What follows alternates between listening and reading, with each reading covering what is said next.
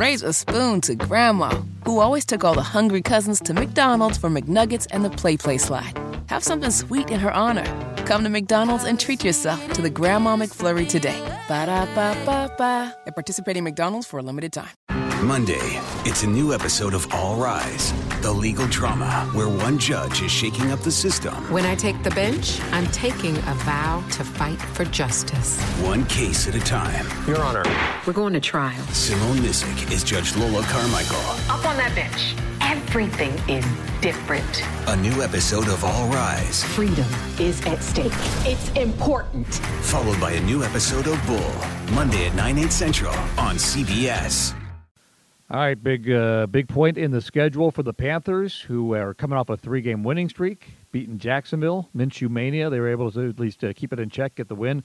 Christian McCaffrey, another unbelievable performance, and now the team headed to London this week to take on the Tampa Bay Buccaneers for a second time. It's Jim and Mike, Pregame-Postgame podcast show. And, Mike, before we get on to what's coming up this week, I mean, McCaffrey, it's just been unbelievable. People were like a few days ago before that game, is he a possible candidate for MVP? No, Patrick Mahomes. No, he's not a quarterback. He can't be.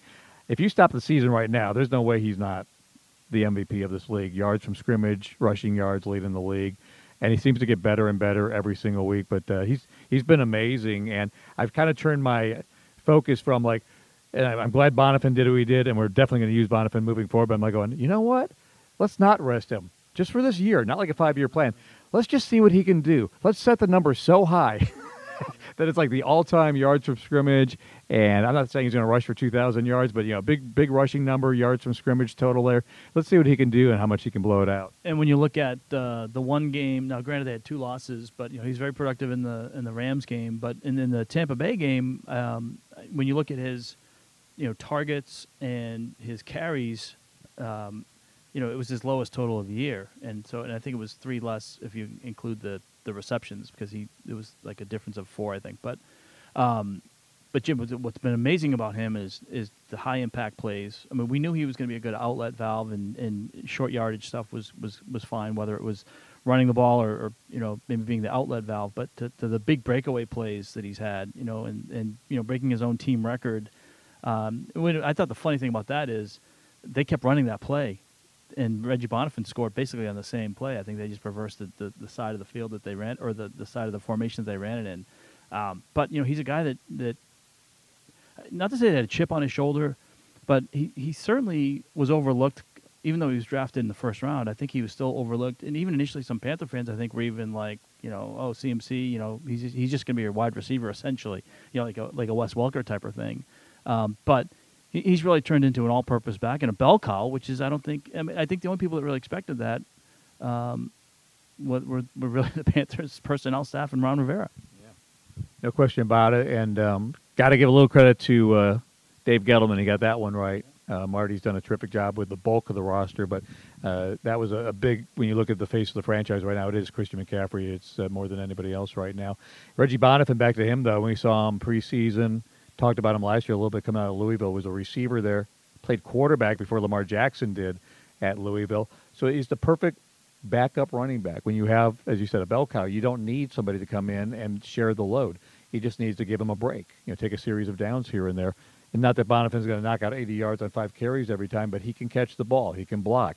You can run the full offense with him. You don't have to dummy it down when he's not out there physically in terms of now we're a one-dimensional team, that kind of thing. So love what he's doing. But we got to give credit to the offensive line. You start a 6th-round pick, Dennis Daly, making his first start at left tackle. Darrell Williams, again, moved inside. So no Trey Turner. Greg Little played pretty well the week before he was gone. We've had 3 different left tackles at this point. And just the offensive line, I mean, when you get 285 yards rushing, and you're talking about that mid-zone rush, creating that hole that was open left and right all day long against a good Jacksonville defense. That was not a Cardinals bad defense. That was a good defense. That was really doing something. Well, you look at that position, we talk about how important, obviously head coaching is, and you talk about how important it is to have an all-star quarterback, top-tier quarterback, and, you want to have elite pass rushers. I think from a coaching perspective, after your coordinators, I think your offensive line coach might be the most important guy. And, look at the Patriots, for example. Dante Scarnecchia, he was with the Patriots, Jim, when I was in high school. And this is a guy that when he left the Patriots, I don't know, 6-7 years ago, they kind of went in a little bit of a dip, and so before him and after him, they've been Super Bowl contenders and Super Bowl winners. And I think when you look at what John Masco has done here, I mean, they've had a lot of times had plug and play guys, and you can go down the list of guys that we've seen here over the last 5 years, and just look at 2015 too. But what he's been able to do, and then to be rewarded with the game ball, I thought it was really cool on Sunday. No, well-deserved. Not his first rodeo, so not his first game ball. John's been around forever. Mick jokes that he asked Masco at some point, how long are you going to do this for? He said, till I die. Because these guys don't have hobbies a lot of times. I know Coach Rivera plays golf, and he's good at it, but a lot of these guys, this is their hobby. This is their passion. It's what they enjoy. It's their life. It's why Norv Turner still shows up doing these kind of things. These guys have made their money. I mean, they're set. They could retire. They enjoy doing this and teaching new guys how to play. So that was huge.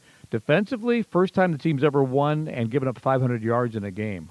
And it felt like it a little bit. Minshew's good. First of all, give him credit. I wasn't sure if that was just he was on a hot streak. It's like Kyle Allen. You kind of want to see a larger sample size. He's good. He's better than Baker Mayfield right now. I'm not addressing their long-term future. Who knows? But right now, a 6th-round pick is better than last year's number 1 overall draft choice in Baker Mayfield the way he's playing. Minshew just really is composed. 2 touchdowns, 374 yards, and looks like he'll get better and better too. So defense was not great, but they did the big splash plays, getting those. He fumbled the ball 3 times, and we recovered all 3. It's kind of Kyle Allen-esque in that way, that kind of risk-reward when you're playing a young quarterback like that. But defense did some great things. I'd like to close that game out a little bit cleaner, but one of those was a false penalty. It wasn't a hands to the face at all. But overall, got to be pleased with, again, the continuing, whether it's a quarterback sack, which there were 3 of, or just at least pressure affecting the pocket. Yeah, they're doing great things on defense. To start with Gardner Minshew for a minute, I asked Marty about that on the postgame show. What does that say about scouting? Because 6th-round guy, as you said, went to ECU, and then Washington State. He did the PG or Washington State. He was elusive, and I don't know, a little bit like Brett Favre. To me, I know Eugene said the comparison was Baker Mayfield. I was thinking, right, but I was almost thinking style of play going way back, because he's a 70s type of guy, but like a Kenny Stabler, just very elusive, and he did have the fumbles, but one of them was Mario Addison basically just pushing his guy into Gardner Minshew. It's funny, we talked a lot about the defense, and we mentioning the 500 yards, but it still felt like, even though they got all those yards, that and Chark was amazing. I mean, that dude, it seems like, was not dropping anything, but the defense made big plays when they needed to. The big plays came when they needed the big plays to come, and then I thought the end of the game was miraculous from the standpoint of what they've 3. Basically, they get 15 yards and they 3 plays to keep doing the Hail Mary. But what can you say about Luke Kuechly too? I mean, he could have picked that off and maybe tried to run it back, but he did the smart thing, knocked it down. He said after the game he just wanted to go home, which I think was the sentiment about everybody there. No, and he's such a pro. And that was an open field, one short of the end zone, where if he wanted to, he could have picked it and took a knee or whatever. But he's just doing the absolute 100% smart play, just knock it down. And he did a great job with that. So he went over 1,000 tackles in his career in that game too. So as we head to London and take on Tampa Bay this week, and again, not putting it all on him, Joey Sly, though, coming off being Special Teams Player of the Week, 3 missed kicks. First one not his fault because Calais Campbell, that was a bad blocking assignment there. That was not on Sly. So we don't know what that kick would have done. But he did miss 2, including an extra point, and third one. You got to get that right. I mean, it's just you got to remember that you're kind of talking about a guy that surfaced this year that bounced around a lot of camps, and people said not accurate enough. As Coach Fox used to say, 2 weeks from disaster here. If he puts together back-to-back games like that in some form or fashion, people turned on Graham Gano in a heartbeat. I mean, within moments after going 29 out of 30 the year before, fans were ready to turn on a kicker immediately. I'm not saying they're going to do that to Joey Sly. They won't. But the league will because it's so competitive. And he's got the great leg, but hopefully that doesn't become something that comes back and bites his team, because that was a close game as it turned out this past Sunday. And, Jim, I think this is also one of those key moments in a career, because like a closer in baseball who maybe starts off the season 10 for 10 or 20 for 20 and closes and then blows a game in a tight spot, this was that tight spot. If he makes those kicks in the PAT, Panthers win by over 10 points. I mean, or close to 10 points. So it would have been more breathing room, and I think it affected the decision when the Panthers had that sequence where they had that third and 1 at the 4, and Christian McCaffrey has that pass play, the pass option play, and then the Panthers do go for it on 4th down and they miss it. If he kicks 2 field goals and is successful, maybe that's a PAT field goal, if you will, right? So, I think that may have affected the strategy a little bit. But I think this is one of those seminal moments, too, in a young career. How do you bounce back from this? And maybe take a page out of Jordan Gross's advice. Pick yourself back up. That's being a winner.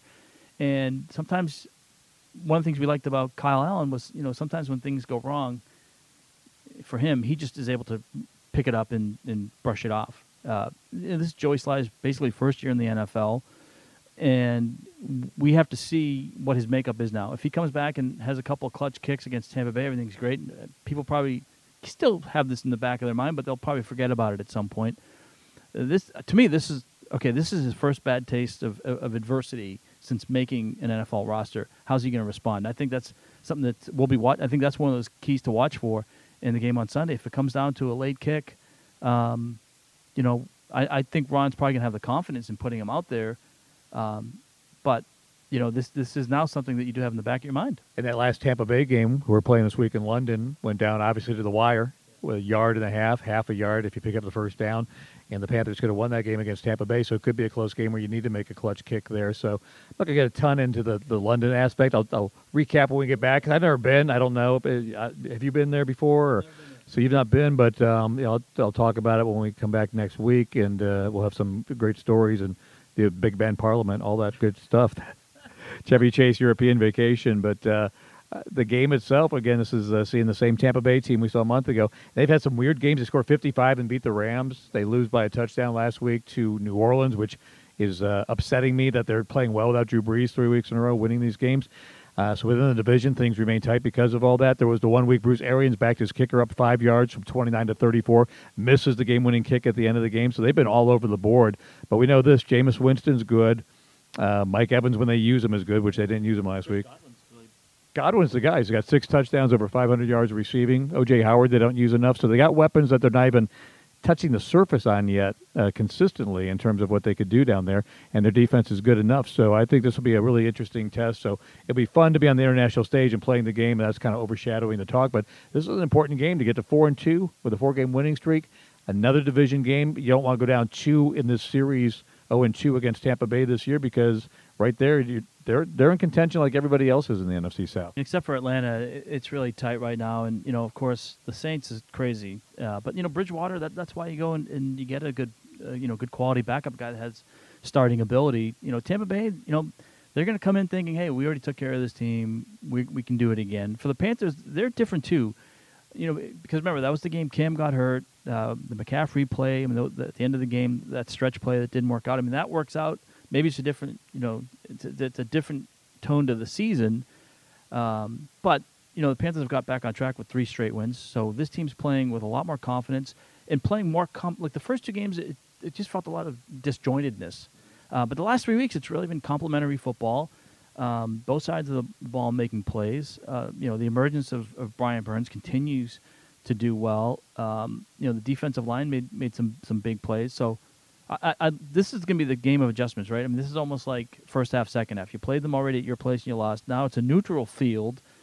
And, what adjustments are the Panthers going to make? What are they going to take from that game before? And it's still fresh for both teams, so I don't know if anybody has an advantage from that standpoint. But, again, this is one of those moments. If the Panthers are going to be the team that they want to be, they got to win this game. Absolutely. You got, again, I think it's a pressure-packed season coming off 7-9 last year that you got to be better, and you got to be a playoff team. I think it's kind of the expectation as you're back in the playoffs this year. You got a chance to go to 4-2, don't want to go 3-3, and we all saw what San Francisco did to Cleveland Monday Night Football.